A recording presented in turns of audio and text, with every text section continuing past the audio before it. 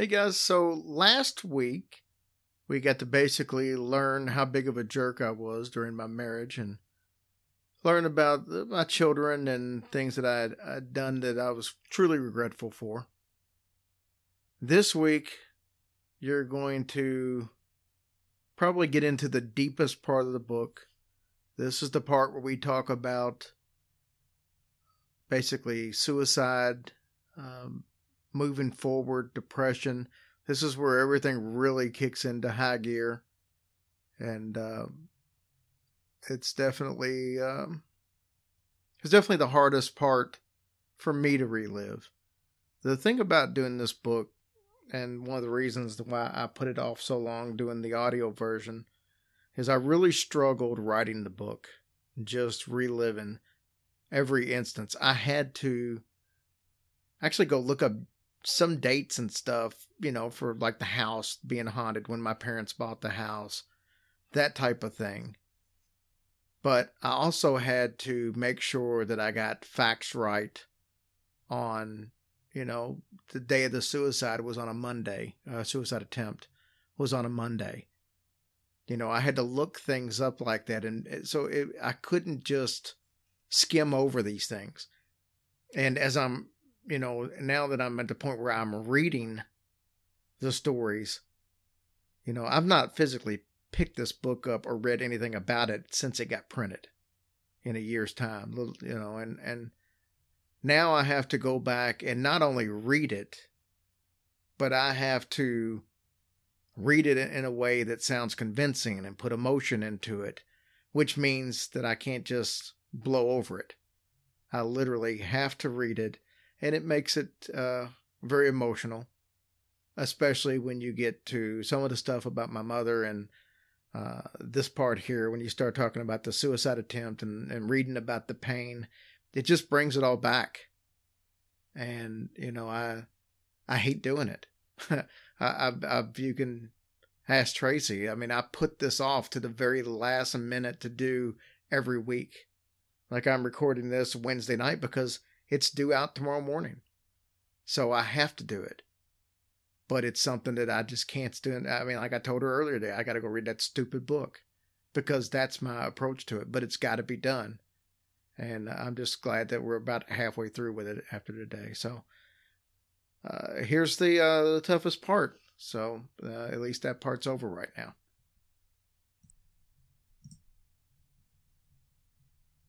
Chapter 11. My own prison. I am a huge music buff, and anybody who's known me for more than a week knows that the Beatles have played a huge role in my life. John Lennon, while not a perfect person by any means, is my celebrity role model. I use the defining term celebrity because my dad will always be my ultimate role model. My dad, while also not perfect, laid the foundation for my work ethic and set a great example of putting family first. Sadly, the latter did not take hold before the damage was done. I mention the music because, like many, I can always find that perfect song that fits whatever emotion I'm experiencing at the time. Even though this song had come out 4 years earlier, My Own Prison by Creed became my theme song. In the song, Scott Stapp very emotionally exclaims that he created his own prison. And that, my friends, is exactly what I had done. I had in fact created my own prison. There was no one to post my bail, and this prison had no visitors, so no fowl hidden in the cake would be coming. I was stuck in a prison harder to escape from than Alcatraz. The prison was made inside my head. I could not get out. The first time Cheryl asked for a divorce, I was convinced that I was an innocent man. A year later, I not only knew that I was guilty, I was on my knees pleading with the judge to deliver the death sentence. I was in the midst of losing everything. What was my life going to be like without my wife, whom I'd completely fallen in love with all over again? The delusional life that I had been living has now been replaced with the true vision that I had at the beginning of our relationship. Too little, too late. What about the kids? Sure, I may not have taken them to the movies that they wanted to see, but no one could ever have doubted how much my time spent with them meant. They were my life. Now I would only see them a few days a week.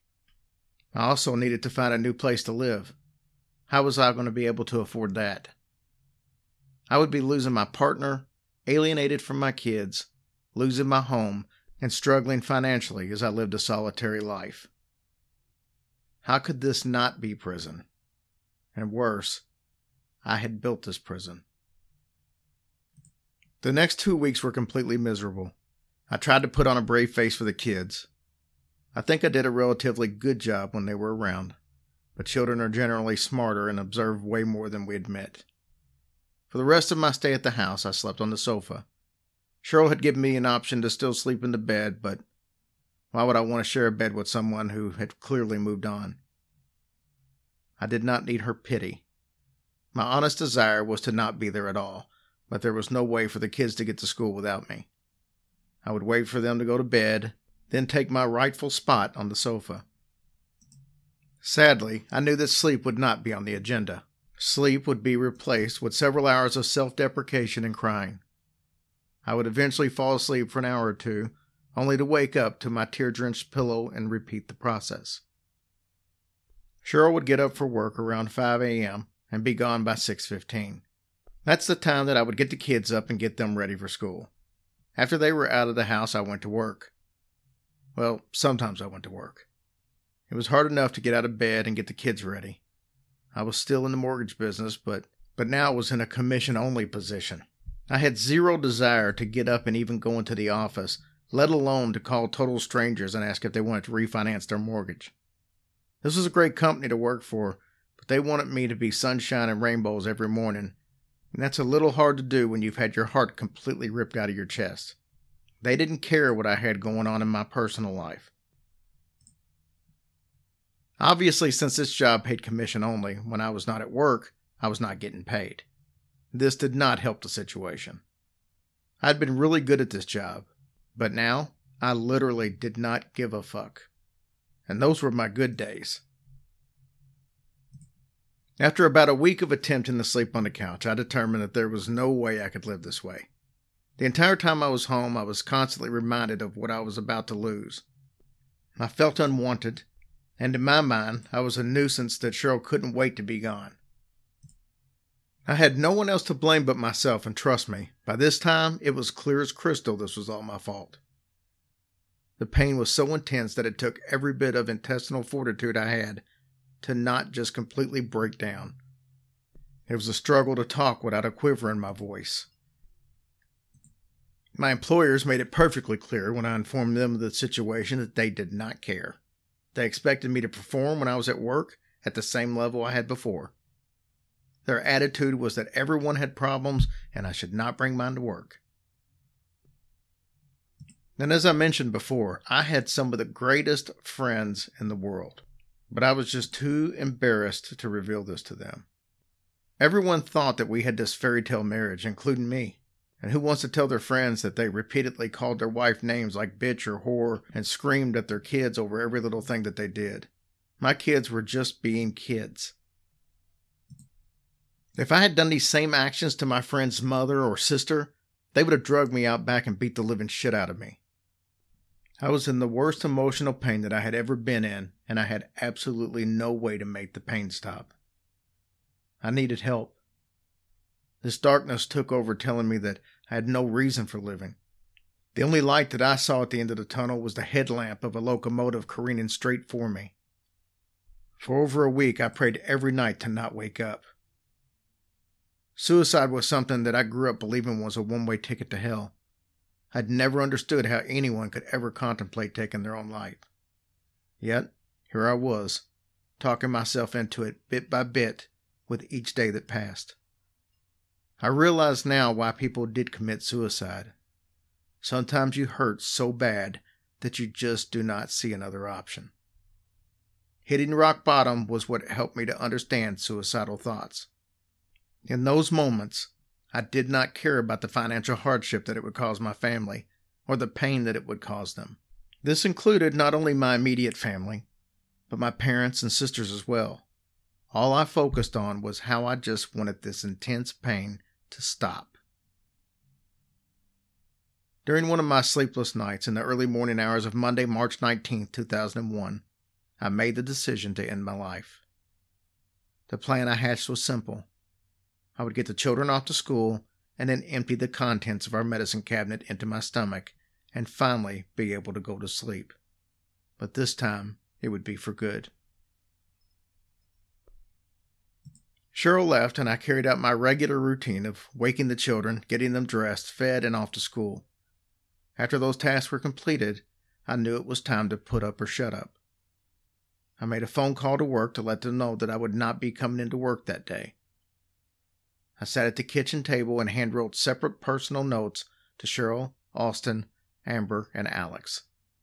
Each letter was different, but they all essentially said, "I'm sorry." What else could I say? Once the letters were written and laid out on the table, I made the short trip to the kitchen cabinet over the sink. This is where we kept all of our medicine.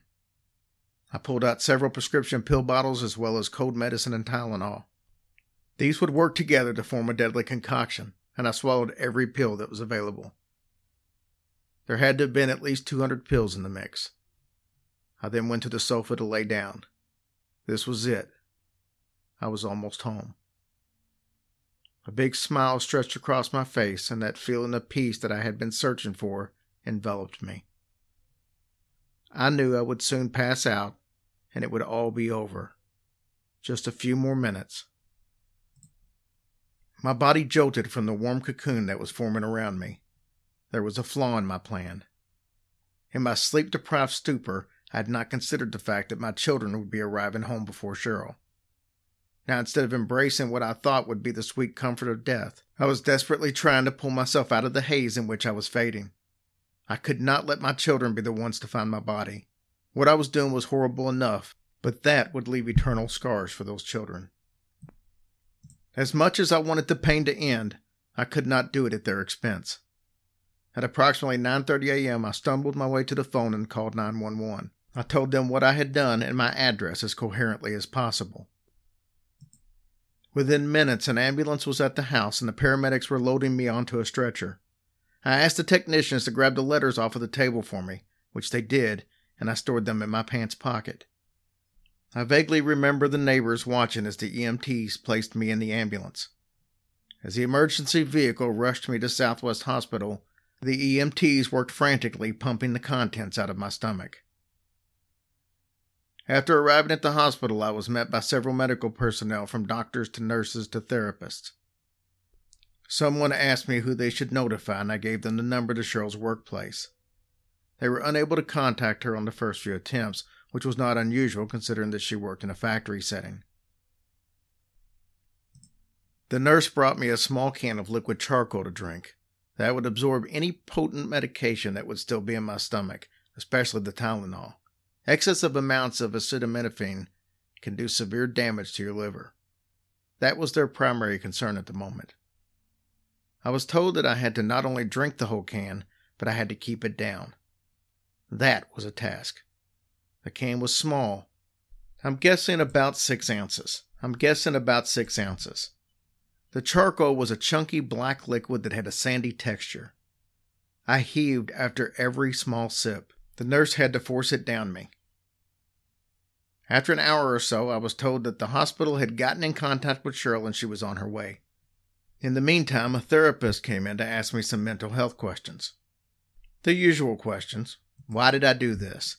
Did I still want to harm myself? Did I feel like I needed to check myself in for evaluation or treatment?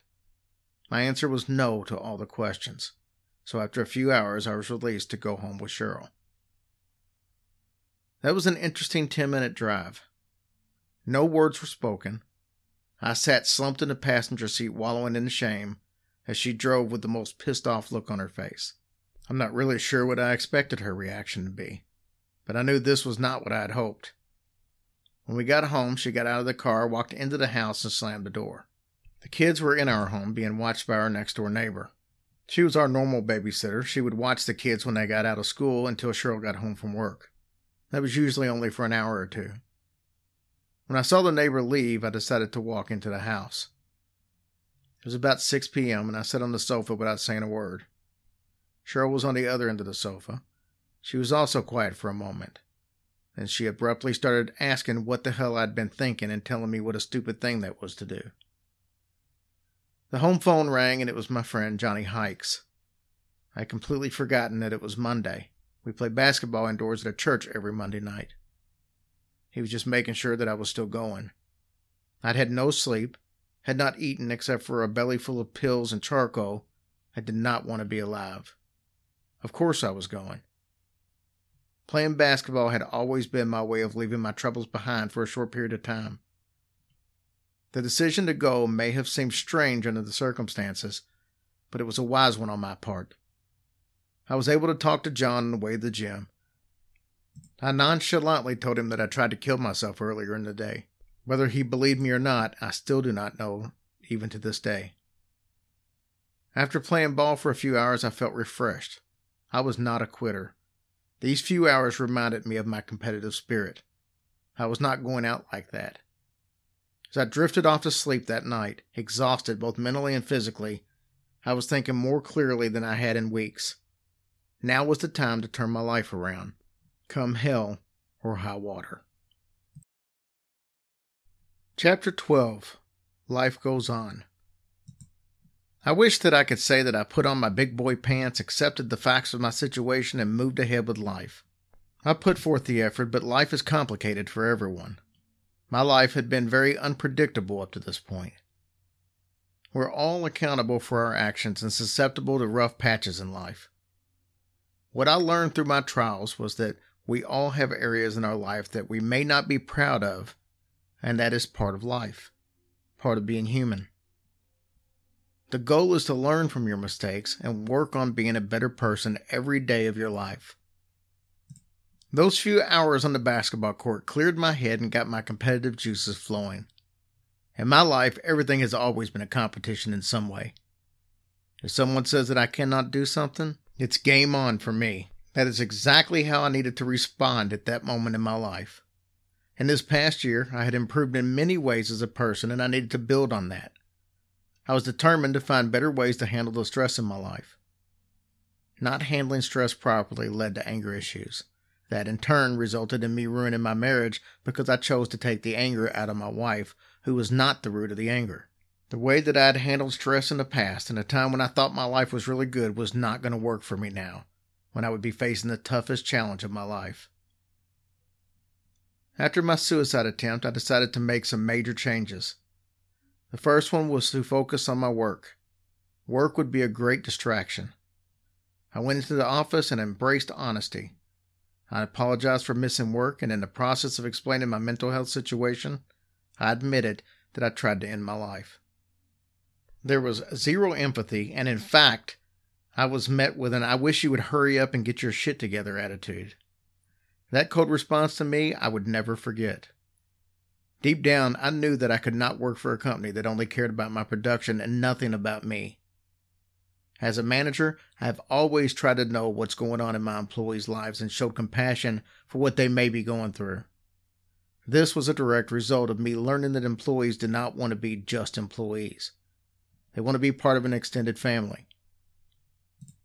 My goal has been to make sure that every employee that I've ever had work for me feel like family. I knew that I no longer wanted to work for this company. Luckily, I had a great friend, John, who was also an ex-coworker at the Carlot Financing Company. He was in the mortgage business now. He was working for a great guy who had owned a small mortgage business for almost 30 years. This man, Lloyd, was getting older and he wanted some help in the office.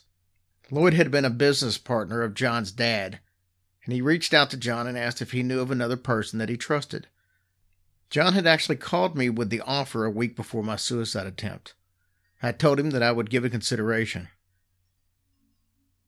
I met with Lloyd and intuitively knew that this was a better fit for me. I left the other company and started to work for this new company, and it was just what I needed. He gave me complete trust from the very beginning by giving me a key to the office, and he treated me like family. The greatest shift I needed to make was to move, and I could not stay in a house that I was no longer welcome in. That was just not good for my mental health. The problem was that I did not have any money for a place of my own. My best friend Ronald offered me a room at his place. If there was ever a friend that I could always count on, it was Rondell. The issue here, though, was that Rondell had a living girlfriend. She and her children had been staying there for a while.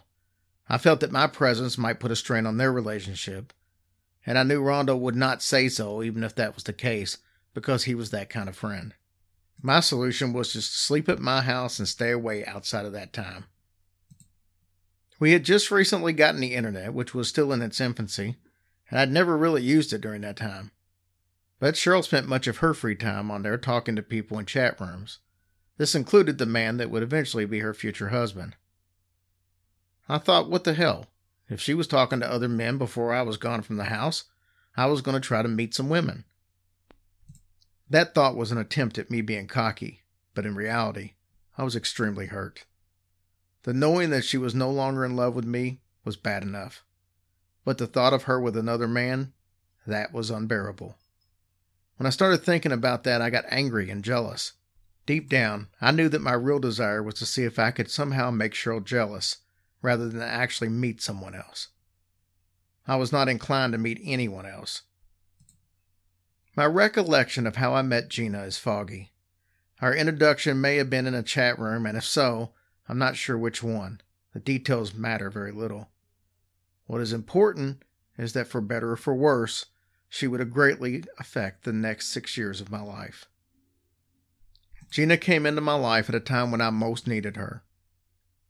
We had so much in common and made an instant connection. She was a paranormal investigator, she was in the mortgage business, and she was so funny. We began to talk on a regular basis. For the first time in over a year, I felt hope. Gina inspired me, but she had a dark history. She had recently moved here from out of state to escape an extremely abusive husband. The stories that she shared with me were some of the most horrible things that I had ever heard. Things that made me break down and cry thinking about this wonderful person and her children having to endure such atrocities. My self-confidence was slowly returning and I was enjoying my new job. I decided to take Rondell up on his offer. I felt that being out of my house would speed up the healing process. Clearly, what I had envisioned for my life up to this point was far different than reality. Unfortunately, this would continue. All these good changes were within a month of my suicide attempt. Gina and I started spending time together, and it just felt like we were a perfect match for each other. I was having at least a few days a week that I was happy. I still had some major issues in my life to figure out, but there was hope. Hope that had not existed a month earlier. I could not stop thinking about this girl. And then suddenly, Gina stopped returning my phone calls. I was confused about whether I had said something or done something wrong. The day before, we had had a great time hiking with the children. We spent the night in a little small cabin. The day had been great and it ended on a very positive note. After a few days of leaving several messages, she called to tell me that I had freaked her out when I brought her flowers to her workplace, and she just did not want to have any contact anymore. I was confused, hurt, and quite frankly shocked. We talked later and she told me that she had commitment issues because of the damage that her ex-husband had caused. She was falling for me and that scared the living hell out of her. I understood, but at the same time, I didn't understand. Her logic confused me. She told me that she was really interested in me and had similar feelings, and for that reason she was afraid. And yet she wanted to end things before she got hurt because she had fallen for me. It seemed to me like she was going to get hurt either way. So why self-inflict the pain? So I've met this perfect person for me who feels the same, and yet we cannot be together. Gina was my sanity, she was my safety net, and now she was gone. Just like that, in the space of 6 weeks, I had lost my wife because I treated her so bad and lost a girlfriend because I treated her too good. Try wrapping your head around that. An even deeper depression came over me. Once again, my depression affected my work, which in turn affected my finances. I got behind on my car payments and my car was repossessed. Rondell's girlfriend was not happy about me staying at his house. He would never ask me to leave, but I knew that would be for the best. But I had no money and nowhere to go. I managed to put together the money to get my car back, and I spent as much time as I could at the workplace. I would stay at the office until midnight sometimes, then go to Rondell's to sleep. I would get up at 6 a.m., go to Cheryl's house, wait in the driveway until she left for work. When she was gone, I would get the kids off to school and then back to work. The cycle left me exhausted and depressed. My hope was that using Rondell's house just as a place to sleep would cause less tension in their lives. After a few months of keeping up this rigorous schedule, a few things started to go my way. A former manager from my rent-to-own days found me online and reached out. He was now a regional manager for a new company in town called Rentwise. One of his stores was failing and he was going to be firing the current manager, and he offered me the position. The one thing I knew was that financially, I would continue to struggle in a commission-only position when my head was just not in the job. I had way too much idle time, and I had to be self-motivated, and that was not me at this point. The management position would keep me busy for 70 hours a week, and I would have a guaranteed paycheck. Rent-to-own was a fast-paced business, and that would keep my mind occupied. The job would be a win-win. I accepted the position, but it would be a few weeks before I could start. My boss, Lloyd, was a great man, and even though he knew that I was leaving my position with him, like I said, he looked at me like family. He hooked me up with a friend of his who had moved to Florida with his girlfriend, leaving behind a fully furnished mobile home that he was not going to be using. The friend was willing to let me move into the trailer if I made the monthly payments. I was excited that I would have my own place again. This was not without issues, though. The weather was beginning to turn hot as it was May, and when I looked at the trailer, I found that the air conditioner was out. Unfortunately, due to financial reasons, he was not going to be able to get the air fixed for at least 2 months. Almost as if it had been planned, one late night I was at the mortgage office waiting to go to Rondell's house to sleep. I met a woman named Angie on the internet. We immediately hit it off and became great friends. Angie knew my situation because of the discussions that we had had over the course of the week, and she offered to let me crash at her place a few nights a week. That was a blessing. Even better was the fact that the store that I would be managing was within walking distance of her house. I stayed with Angie for a few days, and then a few more, and she eventually asked me to move in with her until my place was ready. I started my new job, but not at the location I was told. The regional manager was now dragging his feet about firing the manager that I was to replace. I was now driving across the bridge to Indiana to work, which was a bit of an inconvenience. On top of that, my pay was not what was promised. After a month of this, I met with a gentleman by the name of Ken Schimpf. Ken owned a competing rent-to-own store by the name of Color Time, and he had a position available. The position paid even more money than I was promised at Rentwise. I accepted the offer. When I told my regional manager that I was turning in my notice, he immediately matched Color Time's salary and agreed to move me to the location that had been promised. By August, I was able to move into my new place. This was a 1994 model mobile home, and the current year was 2001, so it was not incredibly old. The gentleman who owned it had taken great care of the place. I now had somewhere where my kids could come spend the night. I had been able to see them on the weekends, but the only option was to hang out during the day, take them home at night, and then pick them back up the next morning. Cheryl and I did not have a particularly good working relationship at the time. Money was extremely tight on my end.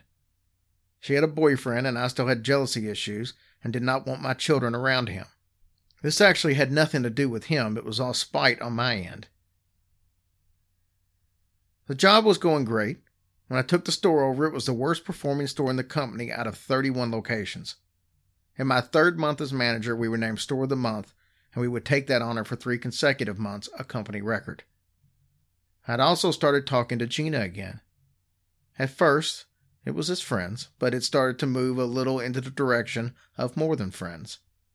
After a few weeks, the exact same thing happened as before. She thought she was ready, but she was not. Now I was even more confused than before. My depression ramped up once again. Keep in mind that this never went away, not even to this day.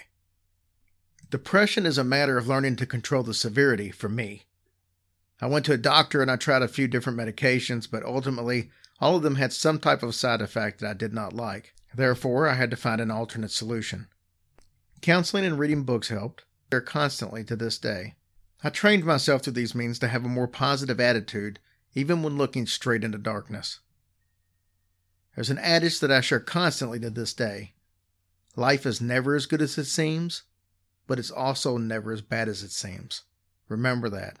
Life is a roller coaster, full of ups and downs.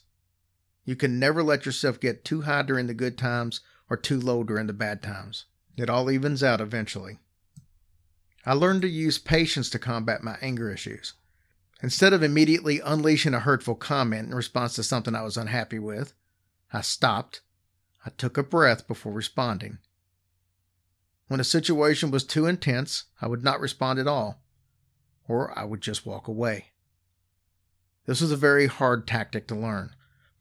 But I've been very successful, and after 20 years of work, I rarely become visibly angry. Becoming a better person is a daily chore.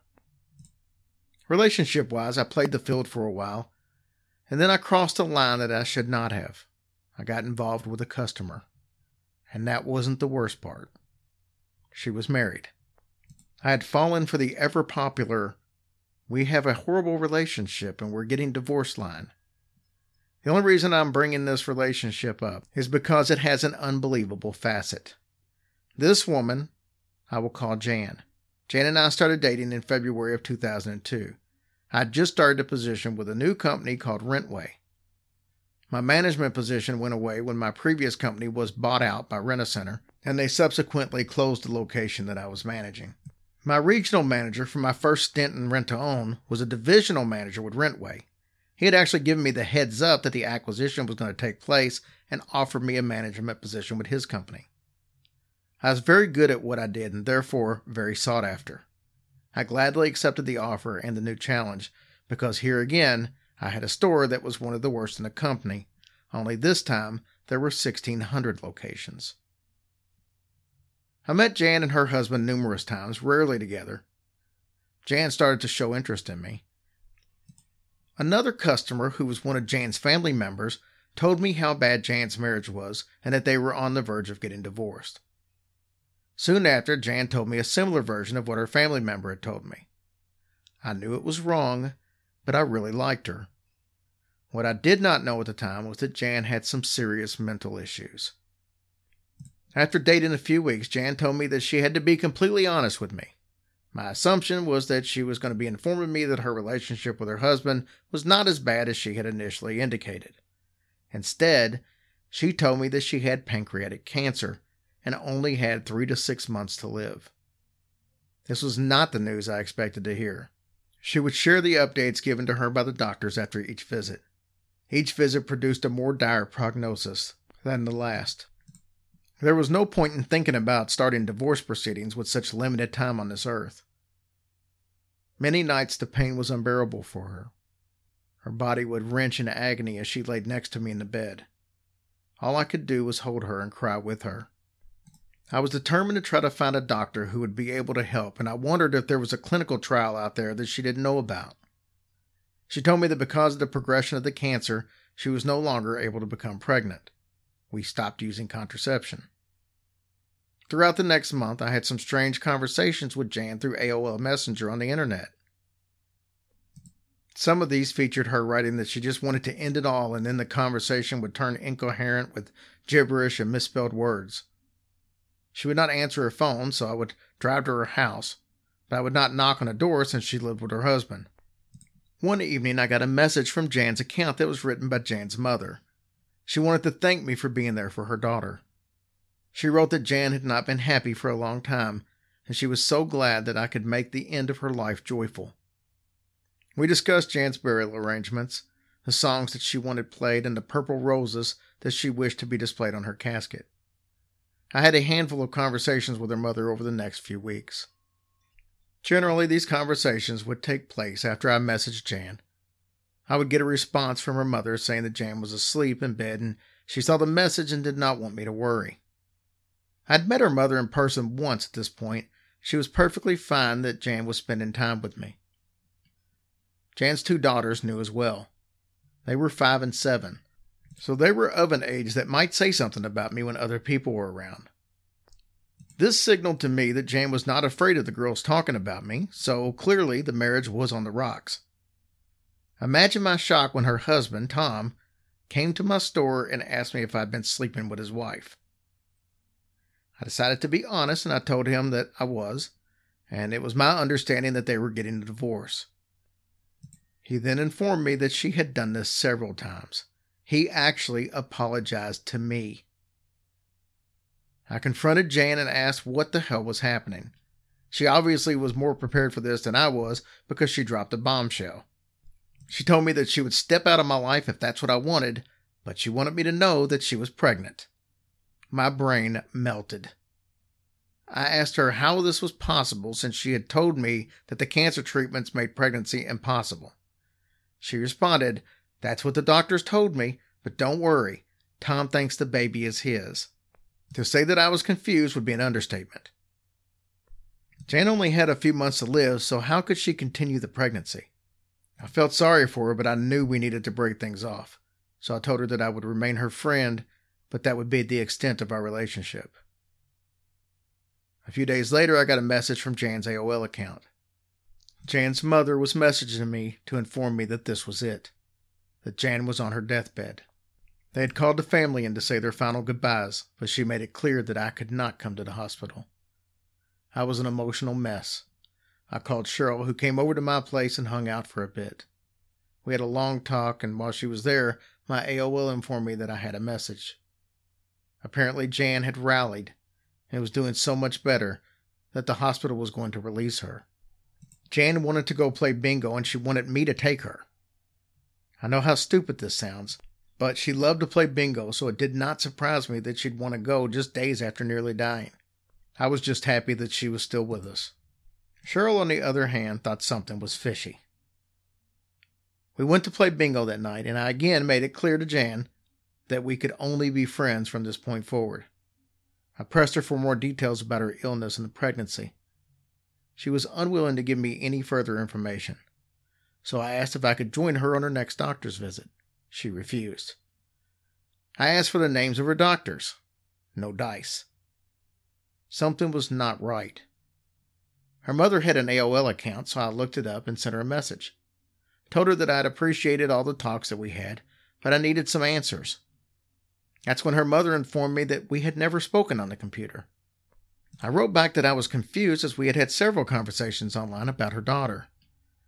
She again affirmed that she had not been chatting with me, and that the only time we had ever spoken was once in person on the occasion when we met.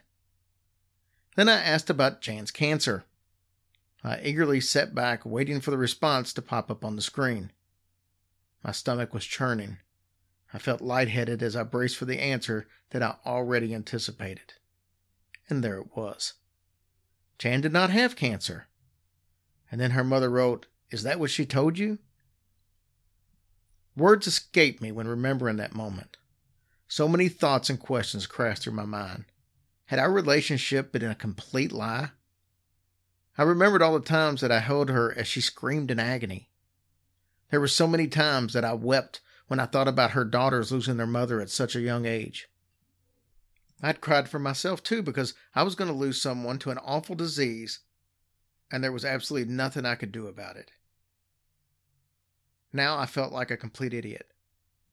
She played me like Elton John plays the piano. I had one more question for her mother. Was Jan really pregnant, or was that a lie too? It turns out that being pregnant was the only thing that she had not lied about.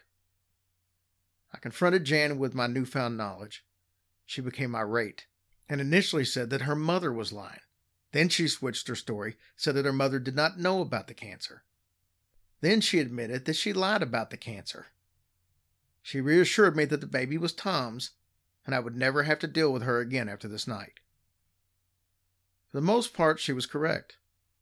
But she was still a customer at my store, and I still saw her almost every single week. She went on to have a baby boy. She brought him into the store when he was about 3 months old. Her other children had very dark brown hair, dark brown eyes, and they both looked like Jan. Tom had dark hair and brown eyes as well. This baby had blonde hair and blue eyes. He looked amazingly the way I did when I was a baby. I asked her bluntly, "Is this my son?" She just made a sort of surprised face and walked off. A few weeks later, her family member that had told me about Jan and Tom having a rocky relationship came into the store. After conducting our business, I asked her if Jan's baby was my son. She looked stunned and said it was not something that she felt comfortable talking about and hurried herself out of the store. To this day, I do not know if that little boy is my son or not. Unfortunately, Jan committed suicide in September of 2005 at the age of 28. Her life was filled with mental health issues that ultimately ended her life. As much as I wanted to know if the baby was my child, I did not want to disrupt the family with any more turmoil than they had already gone through. Tom was actually a good father and a husband. He thought this little boy was his, and he raised him as his own. There were many reasons that I did not press the issue. I thought about the damage I could cause pressing for an answer. I also considered if my inaction meant that I was turning my back on my possible son. What role would I play in his life if he were mine? Would I fight for custody or take a 2-year-old from the only family he had ever known? What if it turned out that he was not my son and all I'd done is caused a bunch of problems for no reason? So I left it alone, but I've always wondered about the truth. Gina was back in my life. We gave our relationship another try. That lasted for about 2 weeks before the same problem reared its ugly head. Every time that we tried and things did not work out, I would hurt worse than the previous time.